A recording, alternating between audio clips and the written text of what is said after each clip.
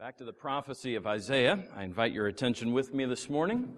To the 55th chapter we will return. We stopped last week in the middle of that chapter. But I'm going to back up just a couple of verses for the sake of context. So we'll begin our reading actually at verse 6 of Isaiah 55. We're going to do that because it would otherwise be too easy for us, I think, to consider these verses without regard to the original setting. Our text this morning, which begins actually at verse 8, actually supplies the supporting reasons, arguments for what has come before, specifically the call to repentance we heard last week. You'll notice as we read the repeated use of the word for, which indicates that reasons are being supplied now for this call to return to the Lord. So beginning at verse 6 today, we'll be kept honest to the text by the text itself. But first, let's pray. Our Father in heaven, we ask your blessing upon your holy word, that it will not return to you void, but accomplish that for which you send it now. In Jesus' name, amen. Isaiah 55, picking up at verse 6. Seek the Lord while he may be found. Call upon him while he is near.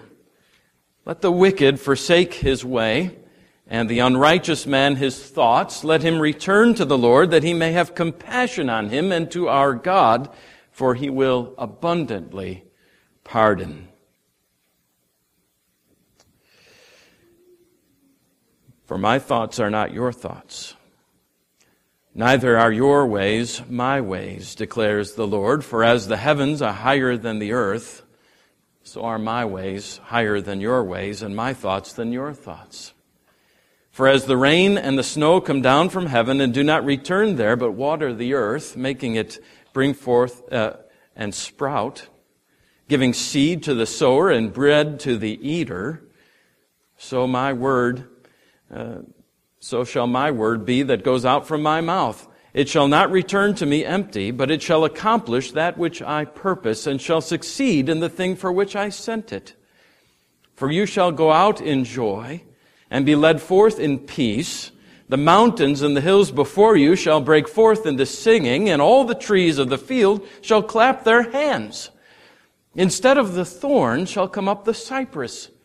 Instead of the briar shall come up the myrtle. And it shall make a name for the Lord, an everlasting sign that shall not be cut off.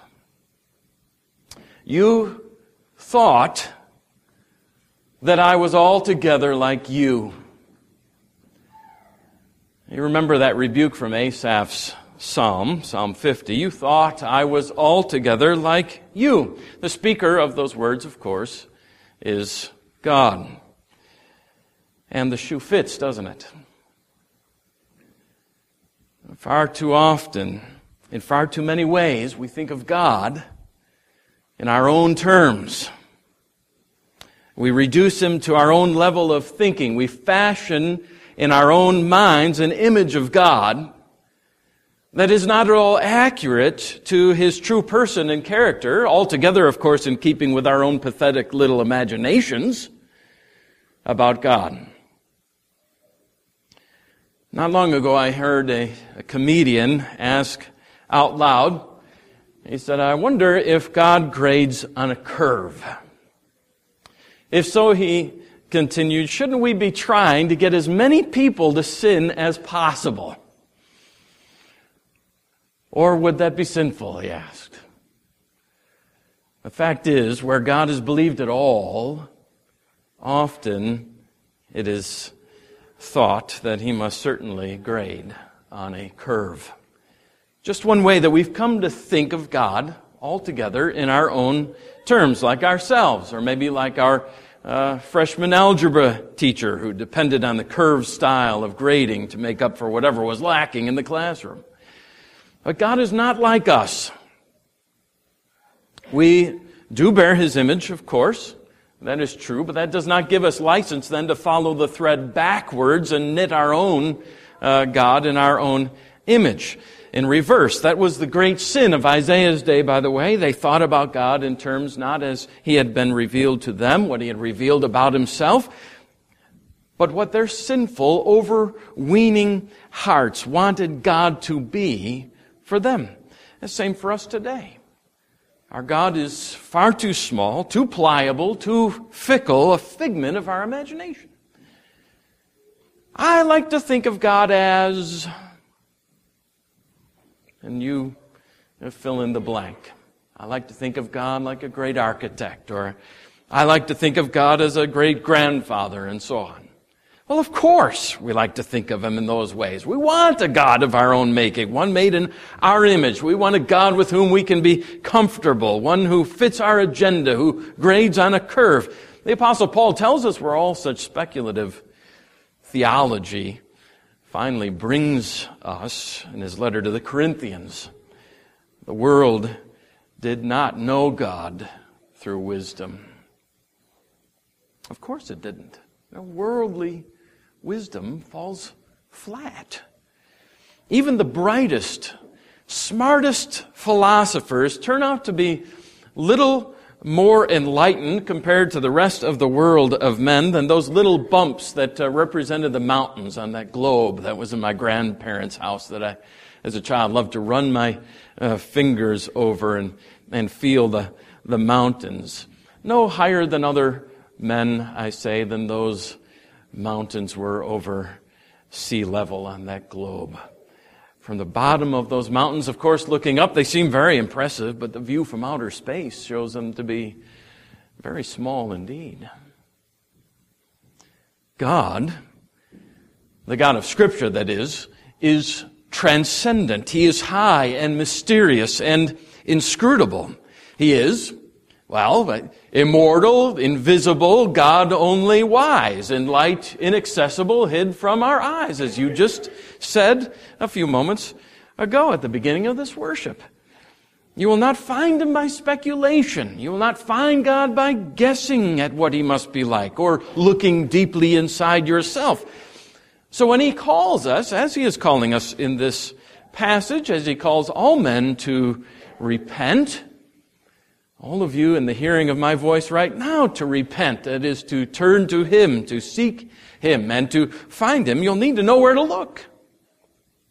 Which brings me to the first point. Because God is calling us to repentance, we must learn His ways and thoughts. Verse 8, my thoughts are not your thoughts, neither are your ways my ways, declares the Lord. For as the heavens are higher than the earth, so are my ways higher than your ways, and my thoughts than your thoughts. See, our thoughts are earthbound. Our ways are bound to earth. God's thoughts and God's ways are altogether different. Higher than the heavens above the earth, even more. That means, of course, that we cannot think God's thoughts. Not completely, anyway. So many are His thoughts. In fact, we may say in awe with the psalmist, how vast is the sum of them. But we can think God's thoughts on those matters on which He has revealed His thoughts to us. And in so doing, be raised in our thinking from earth's meager level to the heights of heaven itself. Now let me give you a few examples. First, for example, think about God's thoughts of man compared to man's thoughts of man. And we'll start with the latter. Man's thoughts of man, that is, our thoughts about ourselves, run somewhere along the lines of admiration, confidence, and praise. We say things like what we read from the Humanist Manifesto, the Second Humanist Manifesto in particular, a couple of weeks ago. While there is much that we do not know, humans are responsible for what we are or will become. No deity will save us. We must save ourselves. End quote. Well, that, my friends, is typical human thinking. We may not say it exactly that way. There are more and less sophisticated ways of putting that thought, to be sure, but that is what we think. In our earthbound thoughts, we're quite convinced that in the end, we will be able to make our own way. Save ourselves by our own wit, our own talents, our own abilities, our own works, our own powers, our own merits. We will save ourselves. Thank you very much. God's thoughts of us, on the other hand, are quite different indeed. While He made us in His image, the Bible tells us, He also knows that we have marred that image by our sin. Though He made us for fellowship with Himself, we have broken that fellowship by our sin and have created a gulf between ourselves and God that we could never, by any means of our own, possibly begin to bridge. While we think of ourselves as basically good, or maybe at our most humble moments we might admit, well, we're a mixture of good and bad, of course, mostly good. God knows that the heart is deceitful, above all things, and desperately sick. That we are filled with all manner of unrighteousness and evil. And that our best works, at their very best, are filthy rags. That's the first area in which our thoughts must needs rise to the level of God's thoughts, our thoughts about ourselves. There's another second area in which our thoughts need to rise to His, our thoughts about Him. Derek Thomas, whom I thanked personally at General Assembly a few weeks ago for his commentary on Isaiah, makes it his observation that, quote, ever since the 17th century, the Western world has been busily shrinking God to fit the minds of men. Deists taught that God is remote from the world, so remote that we can effectively forget all about Him. In the 18th century, Immanuel Kant suggested, more or less, that it was confused and naive to think that God, if He exists, communicates with men. Hence, the Bible cannot be the Word of God. God was suitably silenced. The 19th century continued the shrinking of God, arguing that God is no more than the highest thoughts that we have about Him. And the result of all this has been a century of confused thinking about God. End quote. And Dr. Thomas is, of course, exactly right. God, if He exists at all, in the minds of many Westerners today, rates little more than a bumper sticker or the butt of a joke. God's thoughts of God, on the other hand, the thoughts we will want to think of Him, are much higher. And we may begin in the temple where Isaiah was back in chapter 6.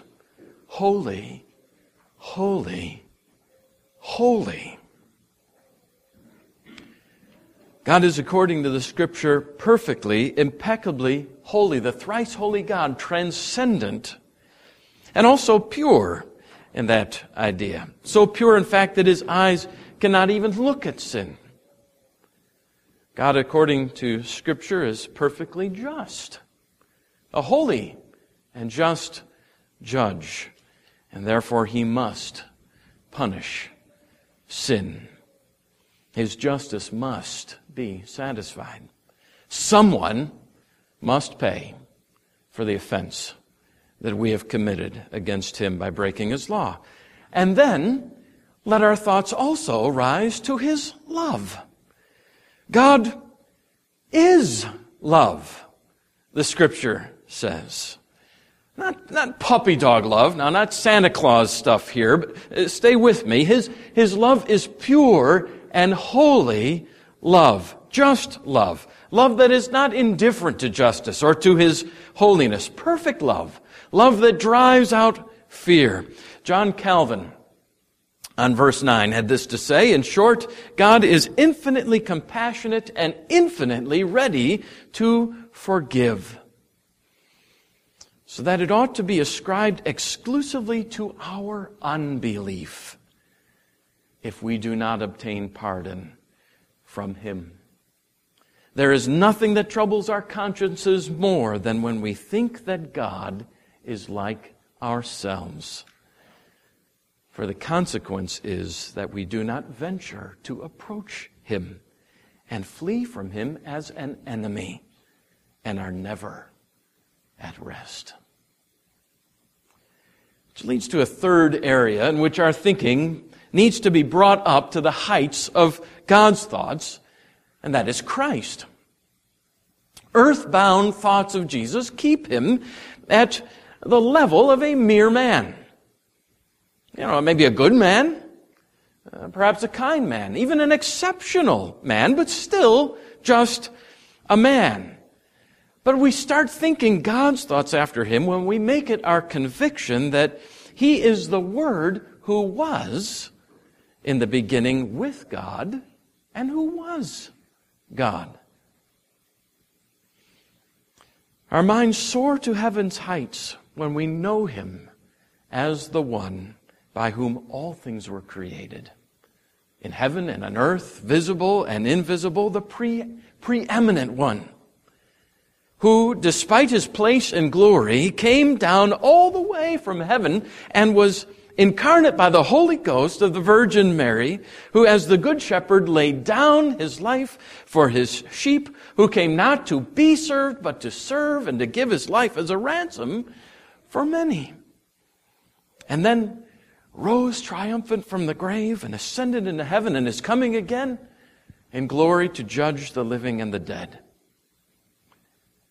And we have our thoughts raised to heaven's heights from earth when forth we think God's thoughts concerning salvation. By grace alone, through faith alone, in Christ alone, apart from works, from anything that we can bring. Earthbound thinking, here's those words, free gift. And huffs, there's nothing free. There's no free lunch. There's nothing to gain but that I have to give. An earthbound mind cannot conceive of receiving without contributing, without payment of some form. The mind that thinks God's thoughts after Him, on the other hand, says, of course it's free to me. How can it be anything else? Jesus paid it all. He endured the cross. He drank the cup of the wrath of God to its dregs, to the last drop. For my sin, in my place, willingly He took my sin upon Himself and gave me His righteousness in return. The shepherd for the sheep, the servant for the sinner.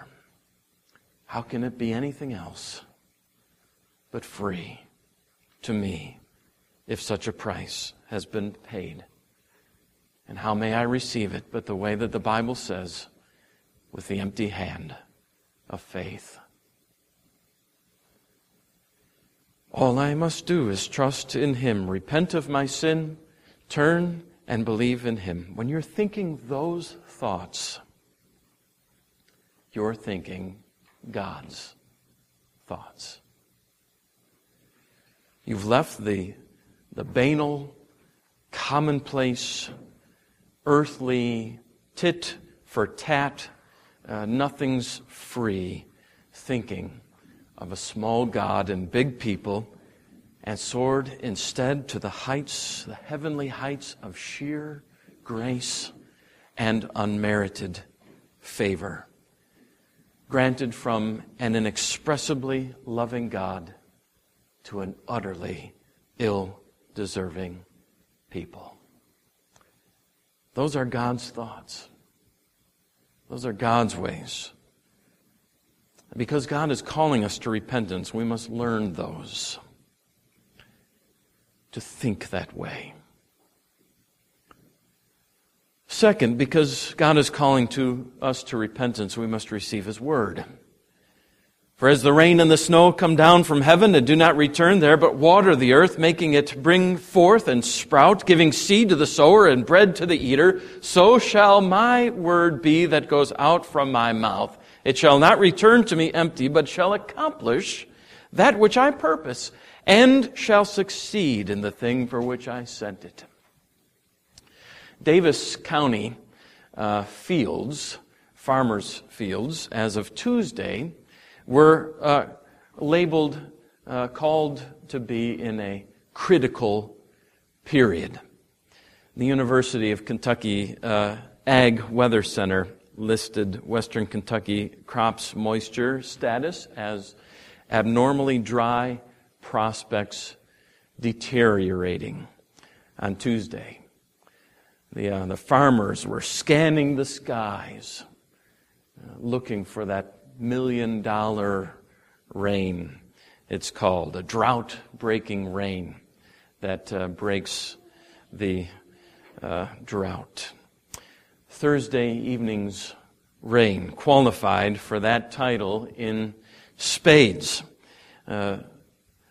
Probably much more than $1 million worth of crops were saved between the time you went to bed on Wednesday night and got up on Thursday, or was it Thursday morning and Friday? Thursday night and Friday morning. At any rate, the point is, of course, it was a matter of life and death for the crops, for the field. So it is with God's Word. Where it goes with saving power, it saves. It accomplishes. From God's mouth, says Isaiah, or God breathed, as Paul puts it in his letter to Timothy, the Word of God goes upon the face of the earth and accomplishes all that God intends for it to accomplish. J.I. Packer calls it God's executive instrument in all human affairs that rules the world and that fixes our fortunes for us. The Bible, of course, itself compares itself to the sharpest double-edged sword, living and active, piercing to the division of soul and spirit, of joints and marrow, and discerning the thoughts and intentions of the heart. The power of God's Word. Here's the amazing thing.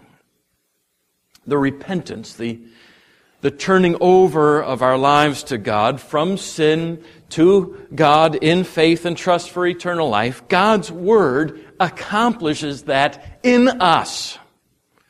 Well, it's true, of course, that you must repent. You must turn to God for eternal life. It is the power of God in His Bible that brings repentance about, where God sends His Word with saving effectuality, we say, with saving power. The seed of repentance is planted and watered, and the soul is saved. It never fails to accomplish God's purpose. That's not the magic of ink, black ink on white pages. This isn't magic. It's the power of the divine in His Word. No wonder that the Gideons, who so sacrificially devote themselves and their resources to spreading the Word of God around the world, getting it translated into different languages and seeing that it should be all over the globe, should make this their theme verse. They're sprinkling seeds of repentance as they spread the Word of God. And so are you when you do the same. We must learn God's ways and His thoughts. We must receive God's Word. And finally, third, we must watch for the worldwide redemption. These verses have been described as the fireworks display of bright hope, beginning in verse 12. For you shall go out in joy and be led forth in peace. The mountains and hills before you shall break forth into singing. And all the trees of the field shall clap their hands. Instead of the thorn shall come up the cypress. Instead of the briar shall come up the myrtle. Many times we've noticed this in Isaiah, and we'll see it again. that these prophecies were written to a specific people for a specific day. The Israelites would come out of their Babylonian captivity. It would happen by God's providence of putting the Persians into power, under whom they would be sent back to the promised land, to Zion. And no doubt Isaiah has this in view. But what is foretold here, brothers and sisters, rises higher than that. Higher still to the heights not yet seen, not yet experienced by God's people. The redemptive work of God brought to its fullness. There is coming a day, my brothers and sisters, when God's redemption, when His work of redemption will be seen in every direction that you look. You won't be able to turn your eyes one way or another without seeing some glorious evidence of His redemption. The curse will be reversed fully, completely. A renewed humanity will dwell in a renewed creation. Now, there are word pictures, of course, that describe mountains, and hills singing and trees clapping their hands. Maybe a little more literal, briars and thorns transformed into cypresses and myrtles. But they're meant to describe, you see, the beauty, the harmony that even the entire creation at the consummation of redemption will be found in. The creation itself will be set free from its bondage to decay, writes Paul in his letter to the Romans, and obtain the freedom of the glory of the children of God. What a day that must be! Send your imagination soaring, and you will still fall short of the realities yet to come. Now, how certain can you be? How certain can you be that it's actually going to happen? As sure, I tell you, as God's own name. As sure as God's interest in His own reputation. Verse 13. And it shall make a name for the Lord, an everlasting sign that shall not be cut off. We've seen it before. We've heard it before. God loves His own glory. And where He says His own name is on the line, and here it is, He will not fail to act. He will accomplish this, my friends, which is why you need so desperately to repent now and to turn to Him today, so that you may enjoy the fruits of it. I want for every single one of you in the hearing of my voice right now to enjoy those fruits, to glory in that day, to enjoy that blessing yet to come. Glory is coming. There is no time then for timidity and fear and for delay. God's Word is reigning on the earth right now, reigning on your hearts. The kingdom is at hand, nearer now than ever it was. Now is the time. Now is the time to sing and rejoice and to proclaim it without fear. Let that coming day, the day of redemption, reach back and grab you by the collars today. Peter Kreeft puts it this way, and with this we finish. Suppose, he writes, both death and hell were utterly defeated. Suppose the fight was fixed. Suppose God took you on a crystal ball trip into your future, and you saw with indubitable certainty that despite everything, your sin, your smallness, your stupidity, you could have free for the asking your whole crazy heart's deepest desire. Heaven. Eternal joy. Would you not return fearless and singing? What can earth do to you when you are guaranteed heaven? To fear the worst earthly loss would be like a millionaire fearing the loss of a penny, less than that of a scratch on a penny. Amen.